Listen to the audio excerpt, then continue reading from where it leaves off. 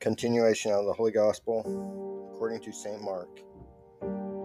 At that time, Jesus, going out of the coast of Tyre, came by Sidon to the Sea of Galilee, through the midst of the coast of Decapolis. And they bring to him one deaf and dumb, and they besought him that he would lay his hand upon him.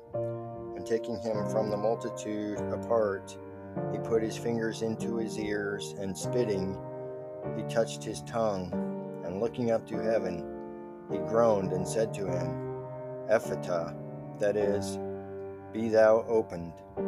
And immediately his ears were opened, and the string of his tongue was loosed, and he spoke right. And he charged them that they should tell no man. But the more he charged them, so much the more a great deal did they publish it. And so much the more did they wonder, saying, He hath done all things well. He hath made both the deaf to hear, and the dumb to speak.